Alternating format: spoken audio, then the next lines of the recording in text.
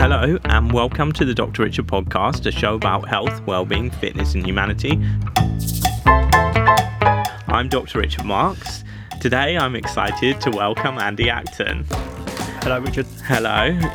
Andy is a business leader, podcaster, and is known as the dental broker. He's co-owner of Frank Taylor Associates, which is the largest dental broker in the UK, FTA Group, FTA Law, FTA Wealth, and FTA Media.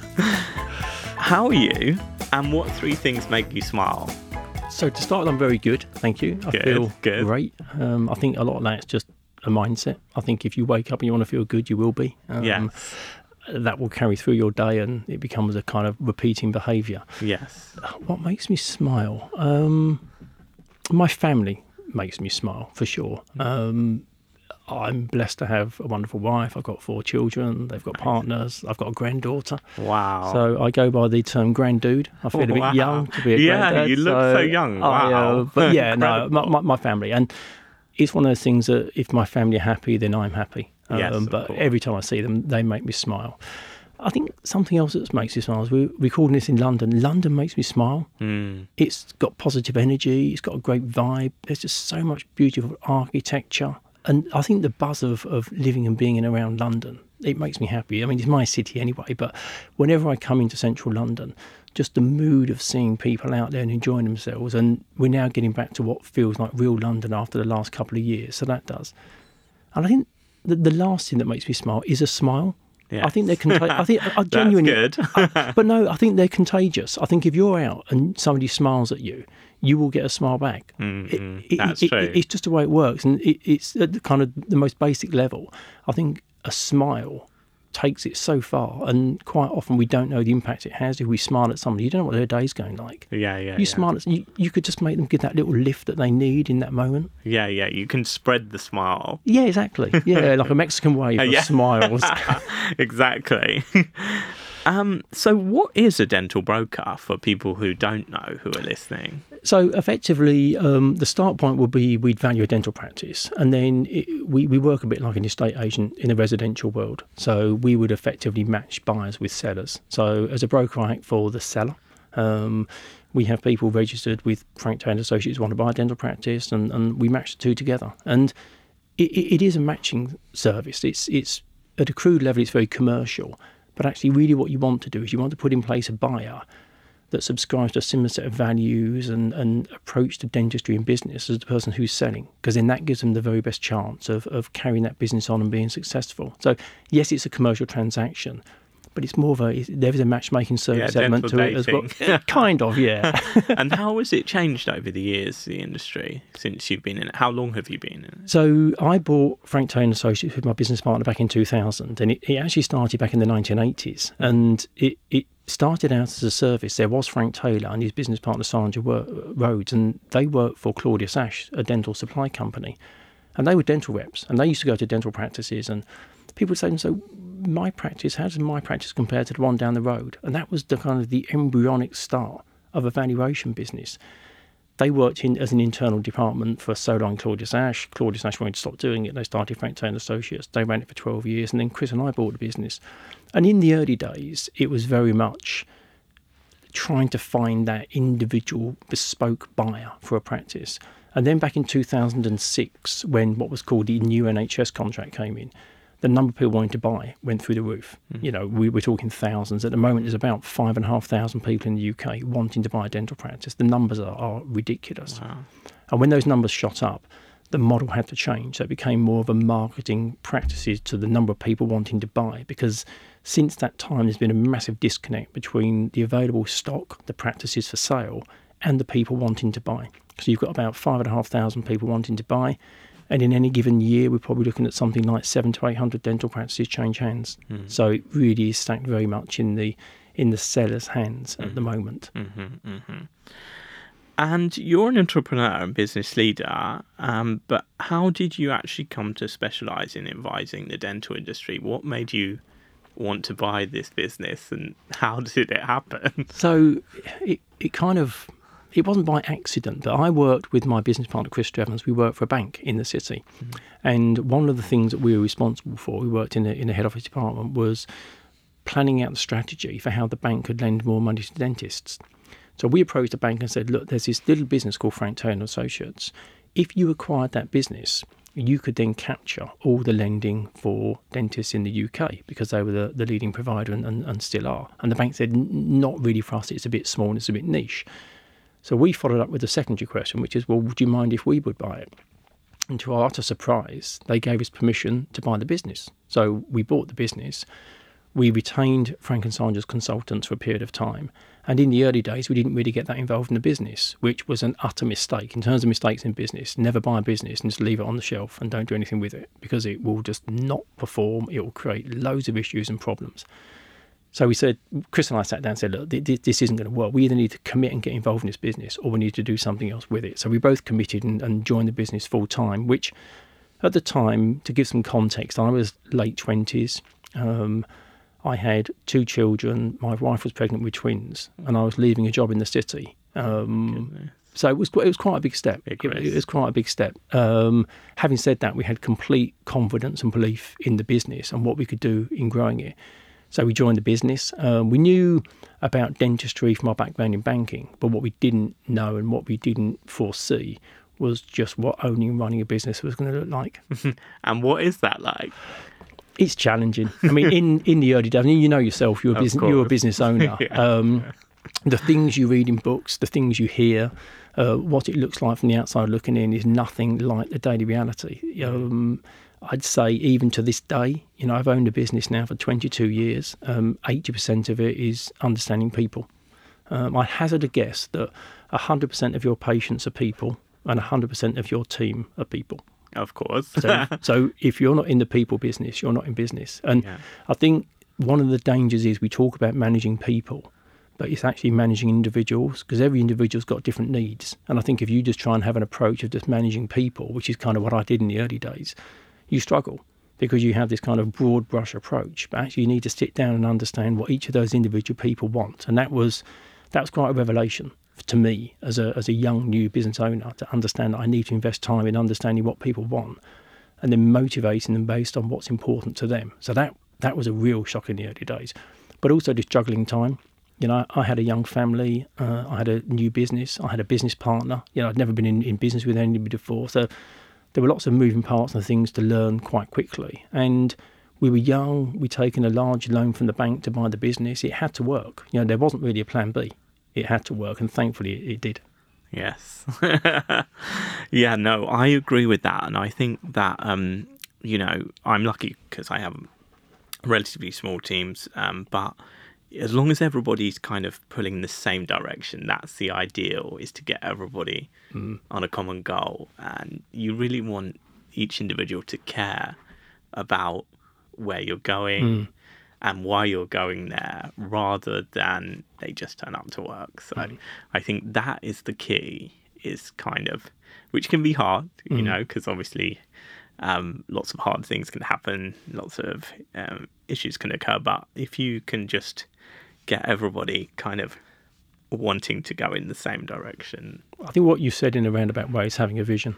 Yeah. I think if you've got a vision and you can articulate that, people know where they're going. And I think it also enables people to self-select whether they don't want to be part of your vision. Yeah. Because there's nothing worse than having people in your team who don't really buy into the culture and don't really buy into where you're going. Because then that they kind of distract other team members, they potentially disrupt things. At the worst case, you have saboteurs. So if you're able to clearly explain what your vision and your strategy of where you're going, then I think it's much easier for people to follow you. But I think also when you're absent, so when you're out of the practice, working on the business or you're on holiday, there's a team of people that continue with that thinking in terms of where they're going. Yeah, absolutely. I would agree with that. Tell us more about Frank Taylor and Associates. You mentioned obviously the FTA Group and those other businesses underneath, like FTA Law, FTA Wealth and FTA Media. So how did that come about and what are those? So it grew organically. So we had a valuation sales business, which if you think of a stall, it's a one-legged stall, which is not a great stall to have. You really need more legs to your stall. So we looked at it in the early days and we said, well, we're from a banking background, me and my business partner, so why don't we have a commercial loan brokerage? Because then we can help dentists arrange funds to buy dental practices. So that seemed a natural extension, and that worked really well. And that team's now grown, and that's an independent business in its own right. And this year we'll probably arrange somewhere between 180 and 200 million pounds of money for dentists to buy practices. So that's great. Related to that, if you borrow money from a bank, increasingly they're wanting life insurance, critical illness cover, locum cover. So we created FGA Wealth, which is an insurance and protection business, so that the dentists can get their insurance and protection needs met. And it also does pensions and investments. So that made sense. And then back in 2016, we identified that legal services for dentists could be improved in terms of access. And we felt there was a gap for another player in that space. And obviously through Frank Taylor Associates, there's quite a large need for legal services on the commercial transaction side of things. So we created FGA Law with Solicitor Partners, which is based up in Leeds, and that's now a full-service law firm dealing with transactions, property, HR, employment, litigation. So it's a full-service law firm. And then the last piece of the jigsaw was FGA Media. And we had no video content. So we were quite good at marketing, but we had no video content. So back in 2018, we sat down and said, look, we were kind of seeing where things were going, and we were moving on from print to images, and images were now becoming video. So we had to start creating video. So as an internal project, we created some video content for ourselves and posted on our social media platforms, and it was well received. And our dental clients came to us and said, look, we've seen you started to do video. Where and how are you doing this? And we said, it was an internal project, and never want to miss an opportunity. So I thought, well, if people are asking for it, perhaps should we have that as part of our offering? And as a result of that, we now have FGA Media, which is a video production business. And we're retained by a number of clients where we produce all their video content for their practices or their courses or conferences and exhibitions. And we also provide bespoke work for individual dental practices, be it show reels or patient testimonials or team introductions or whatever else it might be. And so they've all been kind of the business services that we feel dentists would need. And as long as it meets the test that it's something that a dentist needs, we're interested in looking into it. We're never going to stray off the path and go into, we're not clinical at all, but also, selling mobile phones or solar panels or anything like that. It's really the business services for dentists where we focus. Yeah. It's like vertically integrating everything into one. Exactly. That's great. And so what business advice would you give to dentists? I know that's a broad question, but what's the most important business advice you could give to dentists? I think you need to understand your numbers. I think as dentists, and it's hard because at dental school there's no time given to business whatsoever. Which, from a patient point of view, I get. I'm going to the dentist because I want a good clinician. However, as an associate or a practice owner, you are going to be in business. So I think understanding the numbers in your business are so important. What the flows into the practice are. And this isn't just knowing what your turnover is. What's that made up of? What sort of treatments are being delivered? Understanding what your core costs are, because you take one from the other and you've got your net profit. And in good times, arguably, there's always a bit left over. Whereas we are going into a climate with inflation where it's at, interest rates are going to increase. Energy prices are starting to bite. I think there's still supply chain issues coming out the back of COVID. It's not going to be as easy to maintain profitability as it has been in the previous years. So I think understanding numbers is really important. But also I'd suggest that dentists should think about CPD in two ways. So there's the obvious CPD, which is going on clinical courses, which dentists love to do. But I think dentists should have a separate budget for non-clinical CPD. And they should be looking at communication skills, interpersonal skills, leadership, management. They should be looking at building their skills, because in the short term, you can go on a clinical course. You could go on a clinical course on a Saturday, treat patients on the Monday and get your return on investment of that course. Business courses are slower in terms of their return on investment, but it's a slow burn.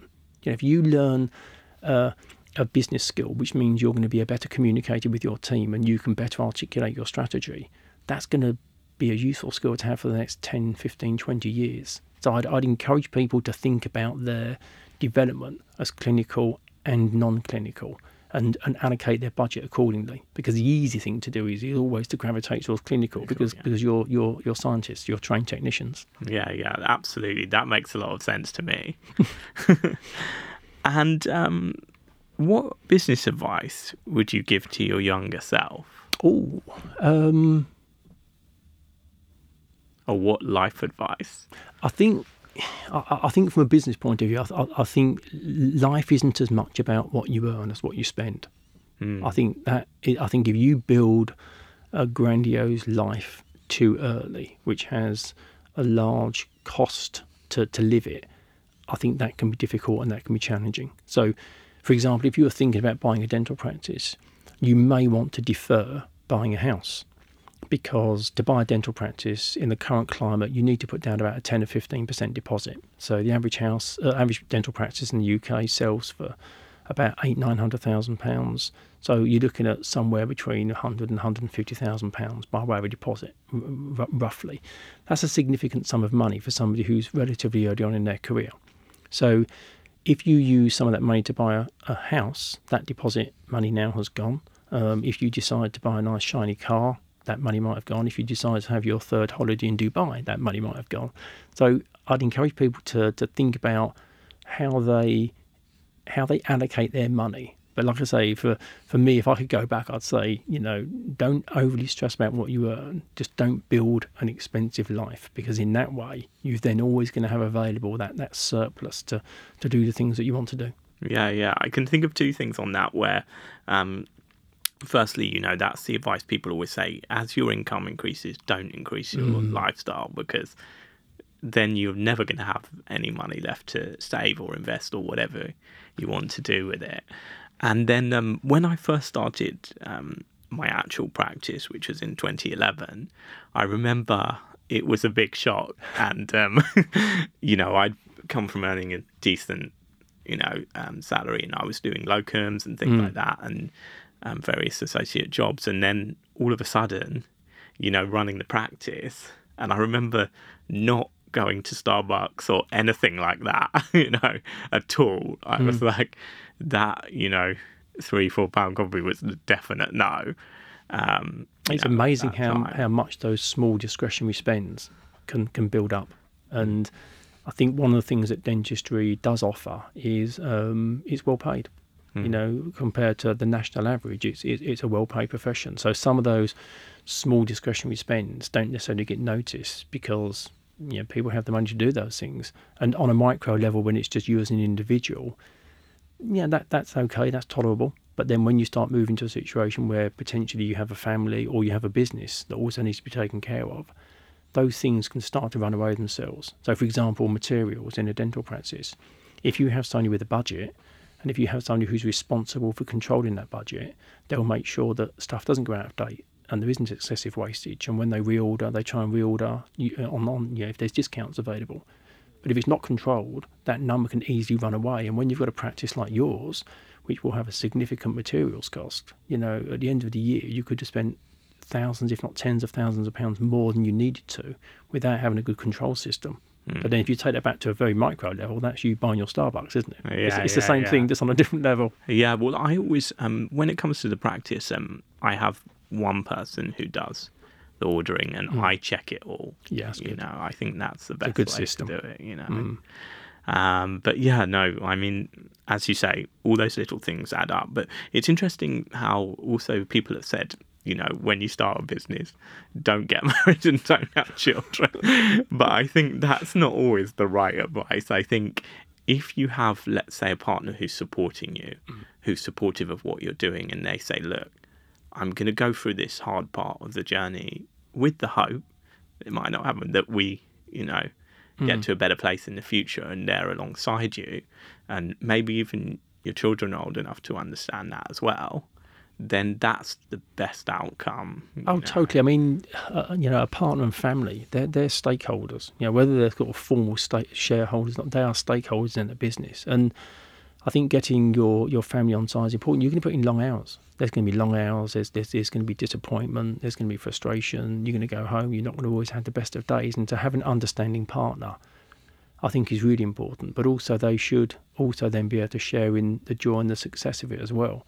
And I'd also encourage people who perhaps are thinking about buying a business to talk to their partner and family members and say, look, I'm thinking about doing this. What do you think? They know you better than anybody.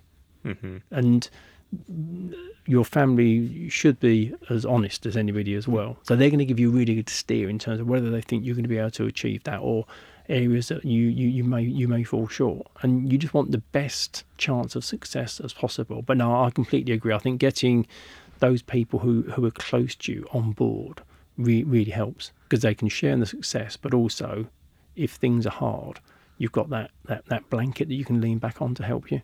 Yeah. Well, I like the way that they can give you the real truth, but Yes. I'll be worried if they say, there's no way you're suited to this, quit now.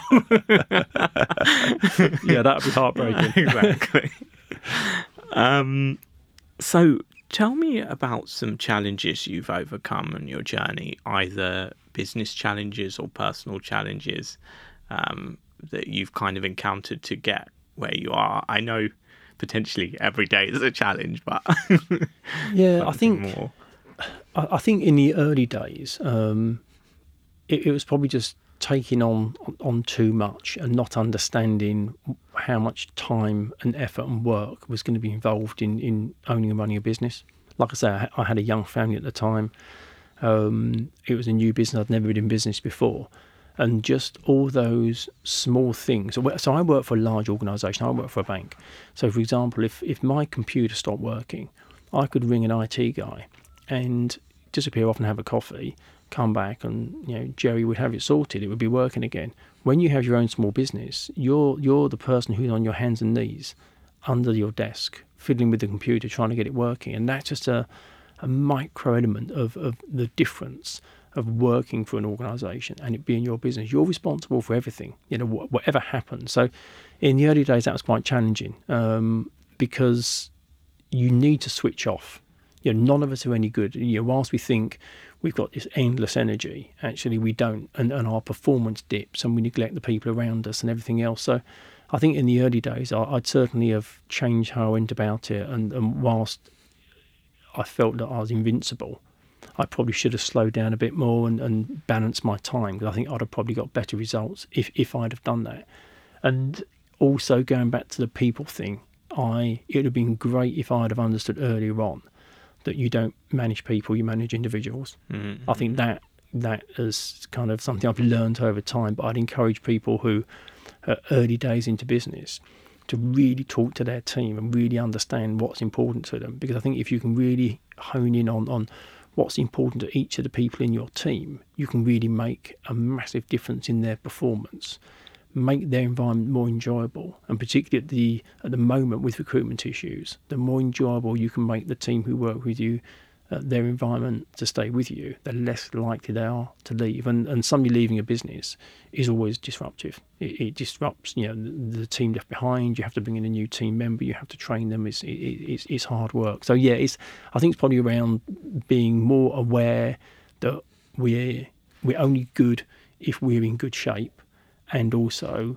making sure that the people you work with are treated as individuals. But I mean, thankfully, I didn't have any major disasters. I think that was probably more luck than judgment, to be honest. Mm-hmm. Yeah, exactly. A lot of these things can be luck, and also you're kind of learning as you go along. You know what Which I is mean? part of the fun. It Yeah, is. yeah. I think if you do anything where you know how to do it end to end and it's not challenging. Yeah, I think about yourself, perhaps with dentistry. I'm sure you've had some cases that look like, cases you've done before, and whilst you still get outstanding results, it's perhaps not clinically challenging. Whereas if you have something that stretches you, that's probably a more enjoyable case to work on, just because we like to be stretched as humans, don't we? Yeah. I agree with that. I like to do the most challenging cases, definitely. Yeah. And the other thing is, when it came to kind of business, I think I knew a little bit about running practices because my father ran them, and I used to watch him and watch what he was doing. And he's a brilliant guy, and no longer running practices, but I kind of picked up things that I thought were really good and things that I thought I'd like to change that slightly. But I also think I wish I had learned more about business before I started. I think part of the problem with learning about business, it really is by doing. I think there's endless courses online. You can go and do MBAs. There's no substitute for the reality of being in a business and needing to deal with whatever comes at you on a daily basis. And it's great you had your father as a father, but also perhaps as a business mentor, somebody you could look to. But it's interesting what you say about him being great at things. I think you can also learn so much from people who are really bad as well. Because I think you just flip it. When you see somebody, I don't know, potentially kind of chastising a team member in front of other people, you think, well, I would never do that. I would never have that conversation with other team members present. So even though it's not a good behaviour, I think quite often we can still learn from the way things are done that aren't good, because we just flip it and say, well, okay, so I'd never do that, so how would I do it? So you end up building this. But I think it very much is a on the tools type experience. I think it's. I mean, sure, you can go on courses and you can learn about it, but I think until you practically apply what it is on a daily basis, I don't think it actually becomes real. And also, I think that running a business requires personality.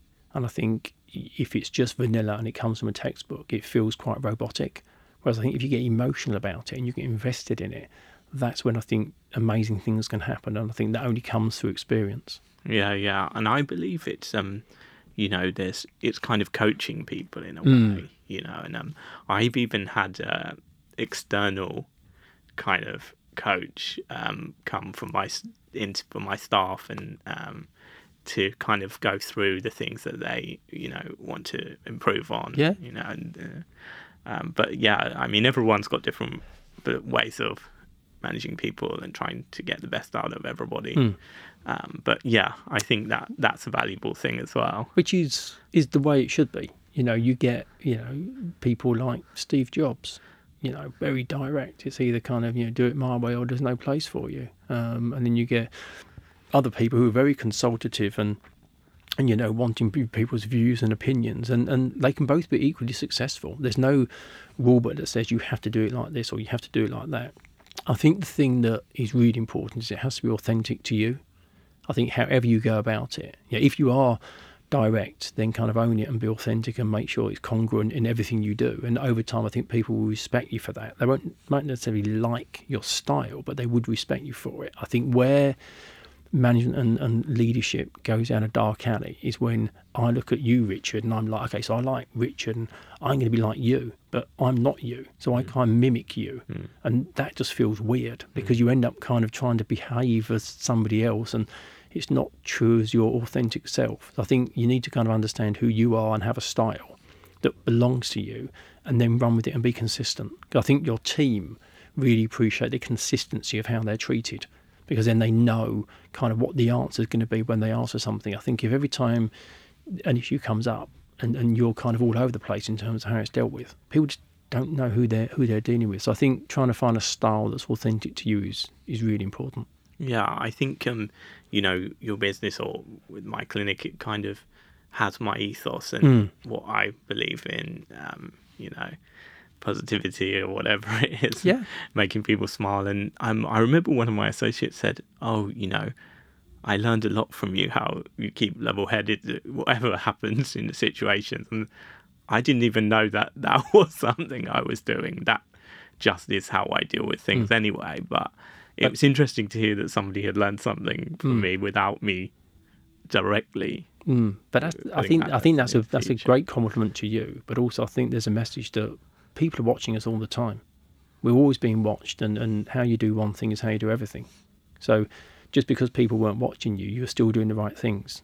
I think that's a great testament to being authentic. I think if you change your behaviour based on whether people are watching you or not, then there's a flaw in there. The fact that people were watching you and still learning, that just means that you just have a particular way of doing things, and whether people are watching or not didn't actually affect the way you did things. You just have a particular way of doing things, and from an authentic point of view for your team, that's really comforting to know that there's a version of Richard and we know who he is. And I think that's really powerful. Yeah, being your authentic self, basically. Yeah, absolutely. Yeah, and learning to bring the best out of your what is yourself. Yeah. Yeah. So you now co-host a podcast called Dentology Podcast. Yes. Tell me about that. How long's it been going and who's it aimed at? So we started, the way that came about is during lockdown, there was a new audio-only social media platform called Clubhouse. And I remember. I remember. It came and went incredibly quickly, but it blew up over about a 3-month period. Has it gone now? I think the platform's still there, but I haven't. People don't use it. No, I think the app's gone from my phone as it has for a lot of people. But what it did is it enabled us to talk to dentists and other people and have conversations, and I really enjoyed it. It was really good fun. The downside to it is it was live, so it wasn't recorded. So from a selfish point of view, it wasn't a good investment of time, because unless people happened to be around at 7:30 on a Tuesday evening, I couldn't get to talk to them. And then I started to see the drop off and people weren't listening. And I thought, well, I've really enjoyed the conversations. I wonder if now's the time to drop off Clubhouse and create a podcast, with the benefits being that we can record it when it suits us. That becomes evergreen in that it can sit on Spotify, Apple Music, on YouTube. We can share that content ongoing, and there's the marketing benefit of sharing that content online. So we thought, well, if we did that, what would it look like? My world is the business of dentistry. So a business-related dental podcast sort of made sense. I'm nosy as well. I quite like talking to people and finding out about people. So our start point was, if we could hear people's life stories, if we could share some business tips and we could make it fun, I think that would be a pretty good 3 things to put a tick in the box. And so that's what we did. So we started about 7 or 8 months ago. We're up to 60-something episodes. We put out an episode every week, and we've talked to lots of people, lots of business providers to the dental profession, lots of dentists. Hopefully you're coming on yourself soon, which will be great. Yes, that would be great. And it's trying to just share different perspectives, because I have a thing that dentistry is an ecosystem. We're all joined up. And whilst the dentist is talked about an awful lot, and it's not belittling their role in the profession whatsoever, there's this myriad of people that also support dentists, hygienists and therapists and nurses and practice managers. And then you come down the level, and then you've got all the supply companies with the labs and the materials, and then you've got all the business support services. And we are all joined up. We will all succeed together if we all work together. So part of it was trying to give airtime and profile to dentists for sure, but also other people that support the profession. So we can just highlight the fact that, there's lots of good stuff going on. And the more we can hear and the more we can join those dots together, the stronger the profession will be. And I enjoy doing it. It's good fun. Yeah. I think as well, that's the way dentistry changed over the years. It used to be like the dentist, but now there's a dental team, and that's talked about a lot, and how everyone works together. And as you say, the whole ecosystem of people who surround that as well. Yeah. So there's a lot more now than, and it's a lot more collaborative. Yes. Yeah. And I think it needs to be as time moves on and more competition comes in, and there's been incredible developments in terms of technology out there. Some of the things that are happening with AI and digitisation are just incredible. Absolutely. So that brings me on to, what do you see for the future of dentistry and the dental profession? I think there's going to be more entrepreneurship. I think that started to come in the past, 6, 8, 10 years. But I think there is more entrepreneurship, which I think is needed, because I think there is going to be more competition. And I think when I say competition, yes, it's going to happen within dentistry. But also I think dentists need to be prepared for the competition outside of dentistry. So if you're operating in a space where you're doing smile makeovers or high-end dentistry, and potentially you're looking for a patient to pay £5,000, £7,000, £10,000 for the treatment plan or above, you're not necessarily competing with the dental practice down the road. You might be competing with the summer holiday or a second family car or a conservatory. And that's what I mean about competition. There's going to be people who are trying to get their hands on your patient's money, but not necessarily for dentistry. And it's how you articulate your message and you get buy-in from your patient, because dentistry is it can be perceived as a relatively selfish purchase, because it's for me as an individual. And okay, when I smile, my wife sees my smile, so there is a kind of there's a residual effect on her, but it is quite a selfish thing. It's for me. So it's understanding that the competition for that money, which might be for family reasons, has to be directed towards the dentist. So I think there's going to be some work required around there in terms of how that gets articulated. I also think, going back to the digitisation and AI, It is coming. We're seeing it coming into so many other areas, and there are some new innovations coming in. I think if people can grasp that now, that's better, because what that will do is that will free up the clinician's time to spend more time having conversations with patients and run a more efficient practice. Because that's the golden bit, is the interaction with the patient. Anything that can be systemized, a digital workflow beyond that is good news, because it's all about kind of how valuable is the time in the surgery. When you're talking to a patient in the chair in the surgery, that's the maximum time when you need to be earning money.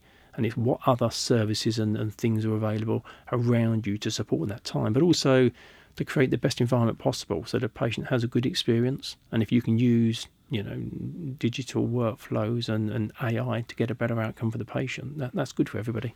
Definitely. Yeah, I think that raised 2 points which I was thinking about. One is sometimes when I'm treating patients, they'll do a couple smile. Both of them will have it done rather than just the one. It's interesting. Or else, if it's the husband who's coming, he usually says, I better go and discuss this with my wife before I make the decision. So, I've experienced those things. And with the kind of AI and digital, obviously these digital scans now, people taking them more often, and it's getting more and more advanced with those.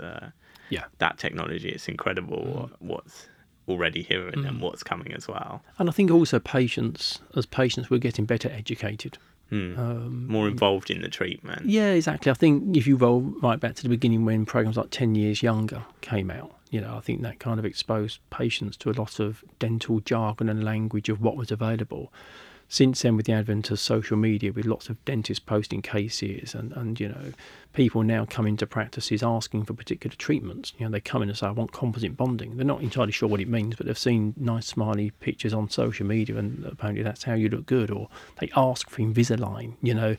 Patients have become much more savvy as to what's available. So from that point of view, there's a kind of a push from patients, and trying to manage that from your side, I guess, becomes quite challenging, because you don't want them to come and, almost prescribe what they need. You need to wind them back so that you can do your own planning. Yeah. Well, I actually do think it's better now. It used to be more prescriptive, where you need this and, you're going to have this. And now it's more kind of exploring the different options, when it comes to, for instance, moving teeth, as you've spoken about. There's Invisalign, then conventional braces and lingual braces inside the teeth as well. And you can explore each option and the benefits and advantages and disadvantages of each one.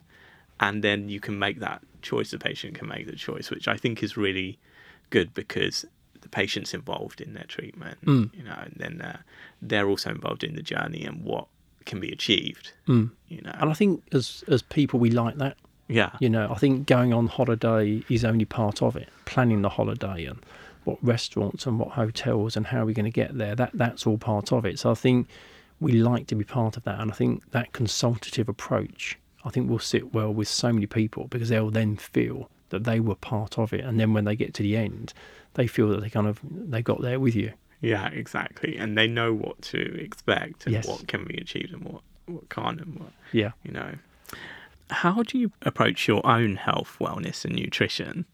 We like to speak a little bit of health and wellness on this. So it's a boring answer, but it's consistency. So let's say that we've got 7 days in a week, we have 3 meals a day, we've got 21 times we're going to eat. My view has always been, if I have 1 or 2 meals in a week that aren't great, that means I've had 19 that were good. So I think the consistency is, if you just continue trying to do good things ongoing, you don't then beat yourself up for having a slip. I swim. I tried running, found it really boring. So I swim, and I'll swim 4 or 5 times a week. If I'm really busy and I don't get to swim, that's okay. I don't beat myself up about it, because I know from a consistency point of view, I will keep doing it. And I think forming habits is a great thing. I've tried meditation, didn't particularly work for me. I think being outdoors generally is good for you. You know, I sort of tried meditation, for whatever reason, I just didn't really get on with it. But I think just being outdoors in nature is good. I think fresh air, I think it gives you the ability to move. You will end up inevitably interacting with other people. Even if you're walking, in my case, around Epping Forest, you will see other people, you'll nod, you'll smile. So I think being part of society is good for us. But I think that on kind of from an eating and drinking point of view, I think consistency, I think, is really important. But I think there is also an attitude thing that sits around wellness as well. And that's not to belittle people that are having challenges and difficulties, but I think if you feel in good shape, remind yourself that things are good. You know, remind yourself that you are content, you are happy. Because I think quite often we don't give ourselves enough credit for the things when they go well, and we're very easy to beat ourselves up when things go badly. So going back to the eating, you know, if I eat burger and chips, which is incredibly tasty, you know, I could feel really bad that I ate burger and chips, but actually what I could say is, but I've eaten well all week. Yeah, I had burger and chips. It's not the end of the world. So I think it's I think for me, I think it's body consistency. Yeah. I think once in a while is not too bad, and I think, as you said, it's the overall that's important. Yeah. I think something else that's underestimated, and it's not that well understood either, is sleep. Yes. I think that I was listening to a piece by Johan Hari, who wrote a book, and it's about focus.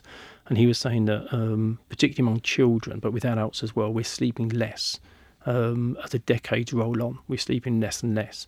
And I think giving ourselves the ability to recharge ourselves and, you know, cleanse our brain and start the next day with a creative and positive outlook is really important. And I think it's easy to not get the sleep that we need because we're all leading such busy lives. But I think if you do get the sleep you need, you actually achieve more in the time that you're awake because you're more productive. I think it's kind of counterintuitive, but I think if you get the sleep you need, I think from a wellness point of view, I think that has a really positive impact on your life. I think so too. Yeah, I remember speaking to one of my patients who was like a vice president of CEO of a very big company, and he said, you know, I sleep very well. I just leave what's at the office. And I thought, that's why he's the VP CEO, you know. That's a great skill. I think if you've got that ability to literally, you know, as you flick the lights off as you leave the office, you literally flick off your work brain. That's a great skill if you can do that. Yeah. I don't think that... Not everyone. No. You know? No. Talk to me about your plans for the future in a business and a personal sense. So in the business, I'm 51. My business partner in Frank Taylor Associates is approaching 60. So we need to recognise that we need to put in place the next tier of leadership in the business, which we've started. But you know, we were talking before we came on air about making big decisions, and big decisions take between 2 and 5 years.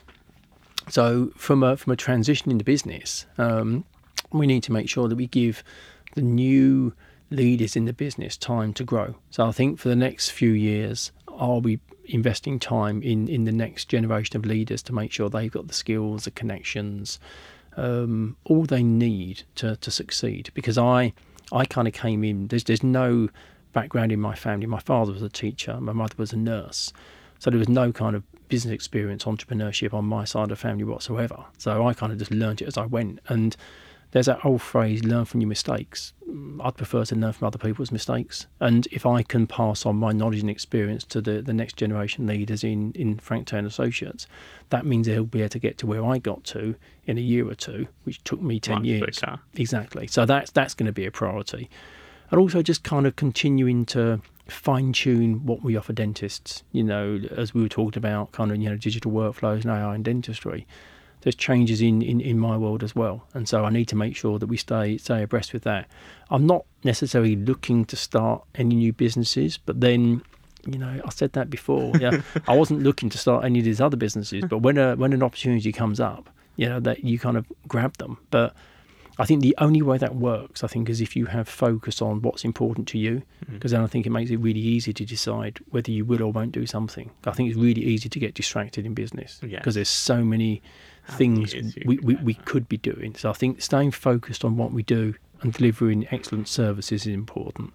but also making sure that this next generation of leaders have the skills they need to kind of carry that business on.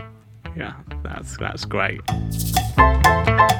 Thank you for joining me, Andy. All of Andy's details and links are in the show notes, and thank you for listening. If you liked today's show, please rate and review wherever you get your podcast. It was presented by me, Dr. Richard Marks. For more about me, I'm on at Dr._Richard_, or visit my website www.drrichardlondon.com. This is a Pod People production. It was recorded at Spiritland Studios, and the music is by Deli Music. And we will see you next time.